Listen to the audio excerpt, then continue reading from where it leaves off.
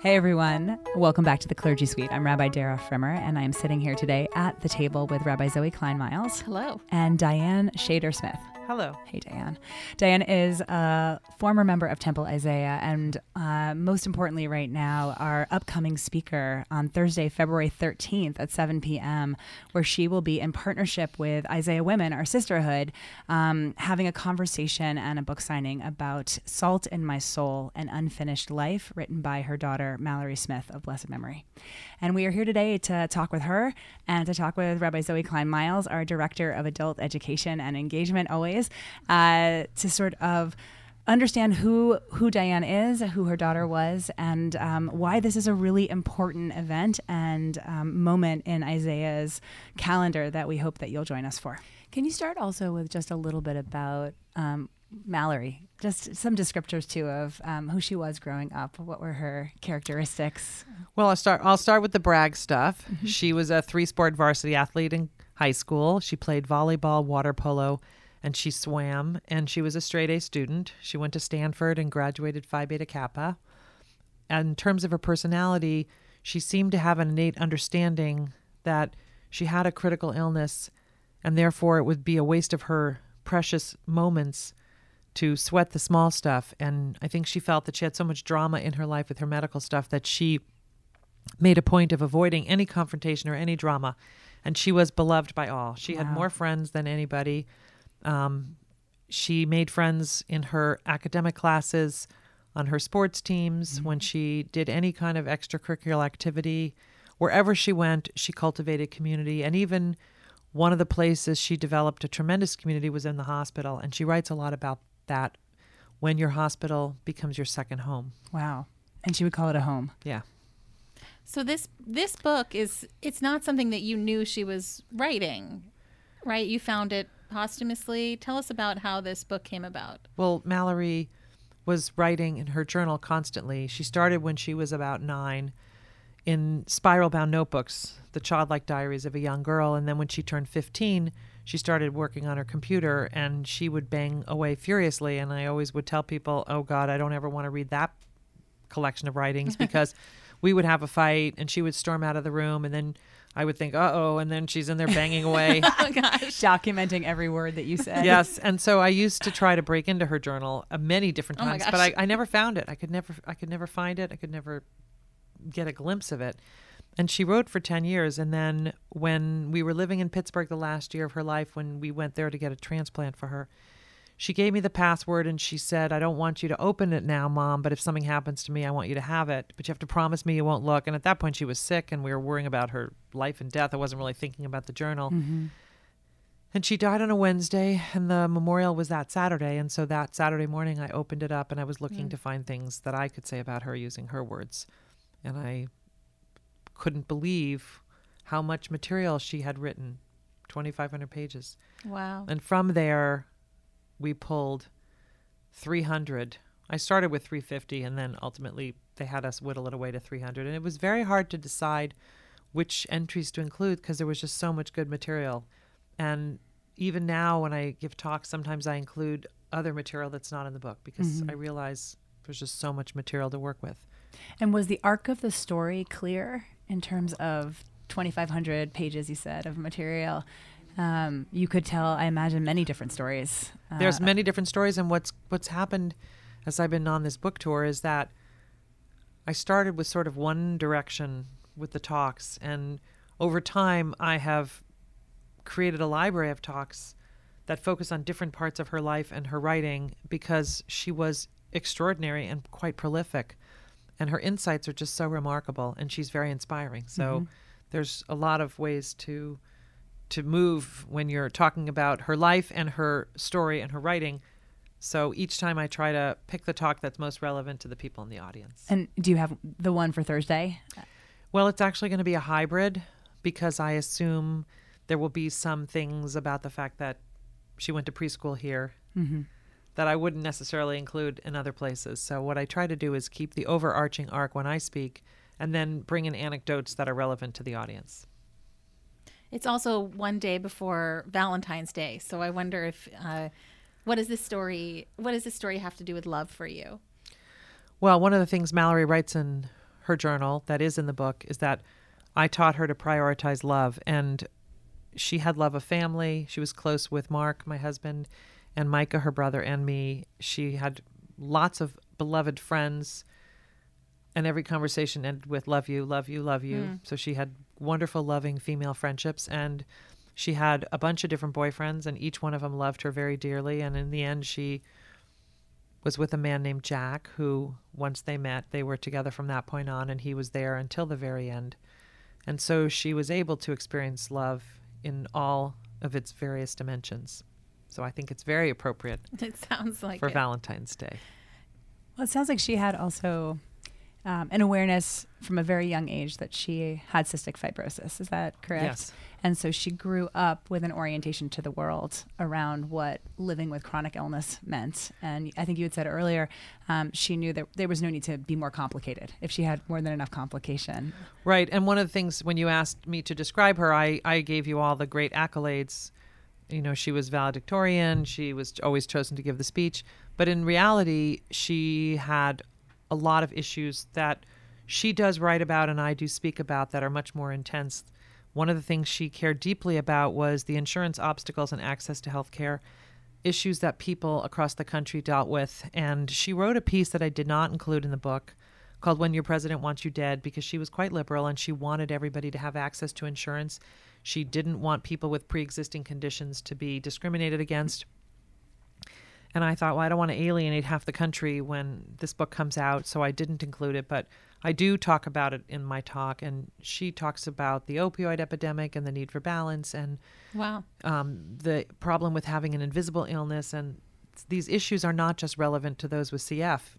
So many people have invisible illness, which encompasses physical issues like being deaf or having irritable bowel syndrome or having diabetes, but then also all of the mental and emotional disorders, fear, depression, anxiety, bipolar, all of those issues, she addresses them as well. So I think there's just something for everybody within the pages. So you've done a lot of advocacy work around CF, and you've raised over $5 million, I believe, for is that for research? Yeah. What is Mallory's connection with phage therapy, which could be instrumental in helping to heal and cure? So when it was clear that Mallory's bacteria, which is called Burkholderia cepacia, and the short name is cepacia, was becoming resistant to all the treatments, my husband was looking for all kinds of alternatives. And one of the things he looked at was pig's lungs, but that was far off. And they talked about gene therapy, but that was too far off. And then he found a case of somebody who was treated with phage therapy. And phage therapy is using bacteriophages from the sewage and the rice paddies and the mud that are used to kill bacteria. What does the word phage mean? What does the word phage? Well, it's this, I don't know the technical term, okay. but the bacteriophage, it's a virus. And the important thing to know is that it's a virus that you find that is a naturally occurring organism. And the reason why that's important is because 100 years ago, they were doing a lot of work with phage therapy. And then Dr. Florey created penicillin, and there were great financial incentives with patentable drugs. And all of a sudden, phage therapy, which because you were using living organisms that couldn't be patented, there was a financial disincentive to continue work as they discovered how effective antibiotics could be. So the United States virtually stopped work on it. And then Mark had read about one case of a woman named Stephanie Strathy who she is an epidemiologist. Her husband was not a sick man, had no chronic illness. They went on a trip to a third world country, I think, and he contracted a superbug. And he was days away from dying back in San Diego when they brought him back, and he was in a coma. Nothing was working, and Stephanie wanted to try phage therapy. And because of her background in epidemiology, she knew how to find the treatment, and she treated and cured her husband. And that was really the only case that Mark had seen or knew about. And based on that one case, this was back in 2016, he started reaching out to people. But it fell on deaf ears. Not one doctor in one of the hospitals knew anything about it. Nobody wanted to help. He did locate a doctor in Canada named Dr. John Dennis, who said, if you can get me some money, I can work on a phage prep. But it didn't happen. Anyway, long story short, when Mallory was readmitted into the hospital post-transplant, when she was really at the end of her life, Mark asked UPMC, the treating center, to help us, and the United States Navy got involved. And I won't tell you any more than that because sounds you got to Come read to the talk. Top You secret. got to read the book, and you got to or come to the talk to Yeah. hear. And just to show you the advantage of having a computer open in front of you, phage, coming from the root in Greek, phagein, means to devour. Oh, okay. Well, they call it Interesting. They call it bacteriophage virus, and they call it it's a bacteria killing agent. I have a lot of questions, but I'm going to save them for the talk. Okay, good. I better make sure my husband comes. He's really the science guy, and this is really his amazing work. Because of him, many people have been saved, and many, many, many more will. Wow. I'm curious, it's funny, you give your husband credit for being the science guy in the family. And I'm wondering if you ever imagined that your role in caring for Mallory and raising her as your daughter would turn out to be the person who told her story. Well, no, I did not ever think that. And the funny thing is that when I saw Hamilton for the first time, it was in March of 2019, this past March, when the book had just come out, and I was in New York on book tour for launch week, and everybody had always talked about it. And I thought, oh, well, I'm not going to worry about getting tickets. I'm so busy. But I happened to be walking by the theater, and I just thought, okay, well, I'm going to go in. And I was seeing my nephew later that day, and I said, do you have 2 tickets? And they had like third row center. And I called my nephew, and I said, you want to go see Hamilton with me? And when they sang the song, Who Lives, Who Dies, Who Tells Your Story, it was literally like I had that epiphany that you just mentioned, that this is now going to be the most important work that I do. I had a really thriving career. I kept one client and got rid of all the rest because I really see that Mallory's work has really helped so many people. And each time I talk, people are inspired, people want to do more. And so it's propelling me forward. And the documentary is also going to be important because so many people don't know about phage therapy. And I think Mallory's story, which sort of teaches inspiration and resilience, and it shows so much perspective, and she has such great insights that there's just a lot that I can do using her material to help others. Mm-hmm. And I think, too, about not that we want to predict what people will be able to walk away with at 9 p.m. at the end of your talk on February 13th, or maybe by the end of the book that they can get on Amazon or on audible.com, wherever they want to find it. But in your experience, what are some of the possibilities that when people finish listening to you tell the story of Mallory's life, or when they finish reading the book, what happens next to them? Well, a number of things happen. So for people who are dealing with a superbug or chronic illness, they just hone right in on phage and want to talk about that and want to know how to get that. The people who are struggling with insurance want to know how we fought the insurance company.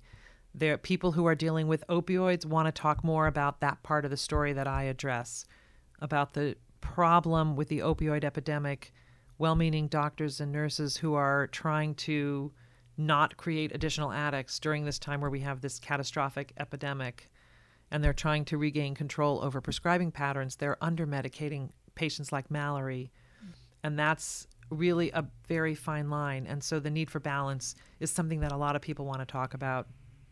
One of the things I start with in every talk is what I did as a parent to protect Mallory in the hospital that would get me into so much trouble. And when I just recently gave a talk in Texas last week, actually, and I mean, it was just so random. A woman came up to me in the bathroom afterwards, and she said, I know you said so many important things in the talk, but all I keep thinking about is the fact that you would block the door to your daughter's room to get her sleep because my father was just in the ICU and nobody was letting him get any sleep. And so there's a whole thing about that. And what I do realize is that, like I said, there's something for everyone, and people really do focus on different parts of her story. Right. And some of it might just be about what it means to protect your loved ones. Yes. I think people see what I'm doing, and it reminds them to A, not sweat the small stuff, B, focus on what's really important, and C, find a passion that you care about. Because what I tell people is, it's like, I don't feel like I'm working whenever I'm doing anything related to Mallory or her legacy or anything with phage therapy, because it's an extension of the parenting I did for her, just in a very different way. Beautiful. I know it's an amazing honor to be able to serve your daughter and to lift up her memory as a blessing. I'm wondering if you ever get a sense of what she would say to you today as she watches you tell her story and do this work. She would roll her eyes without a question of a doubt. She would say, "Mom, stop bragging about me."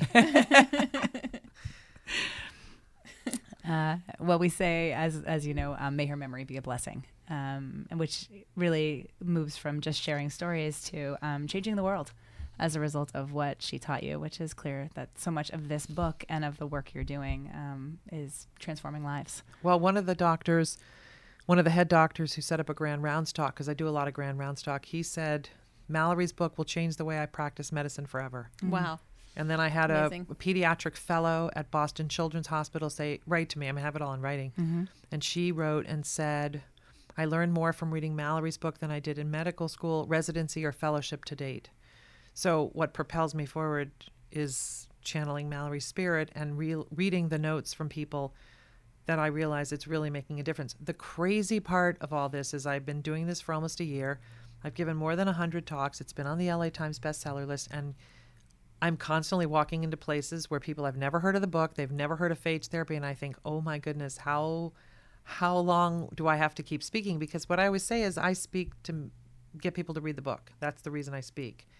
And I think people are looking for stories of hope and stories of inspiration, and Mallory's story is quite compelling, and that I know. I've done this talk so many times, and I've never once ever looked into an audience and seen anybody looking at a cell phone, which is really That's a really the great barometer of success that I judge this initiative that I'm doing by. Yeah. So again, just to review for anyone who is listening and interested, the book is called Salt in My Soul, An Unfinished Life by Mallory Smith. And Diane Shader Smith, her mother, will be at Temple Isaiah on Thursday, February 13th from 7 to 9 p.m. in the Temple Isaiah Social Hall. This event is co-sponsored by our sisterhood, Isaiah Women, and there will be copies of the book available. And I should mention that we're donating all profits from the book 100%, and that's been a great joy to be able to raise money for phage therapy. We raised money in her lifetime, but we're also have raised enough to fund 2 different labs that are doing important work now. And we also donate to other charities that when they sponsor an event, I did Stanford Children's Hospital, and we gave them the proceeds of the sales there. So Mallory is continuing to do good work.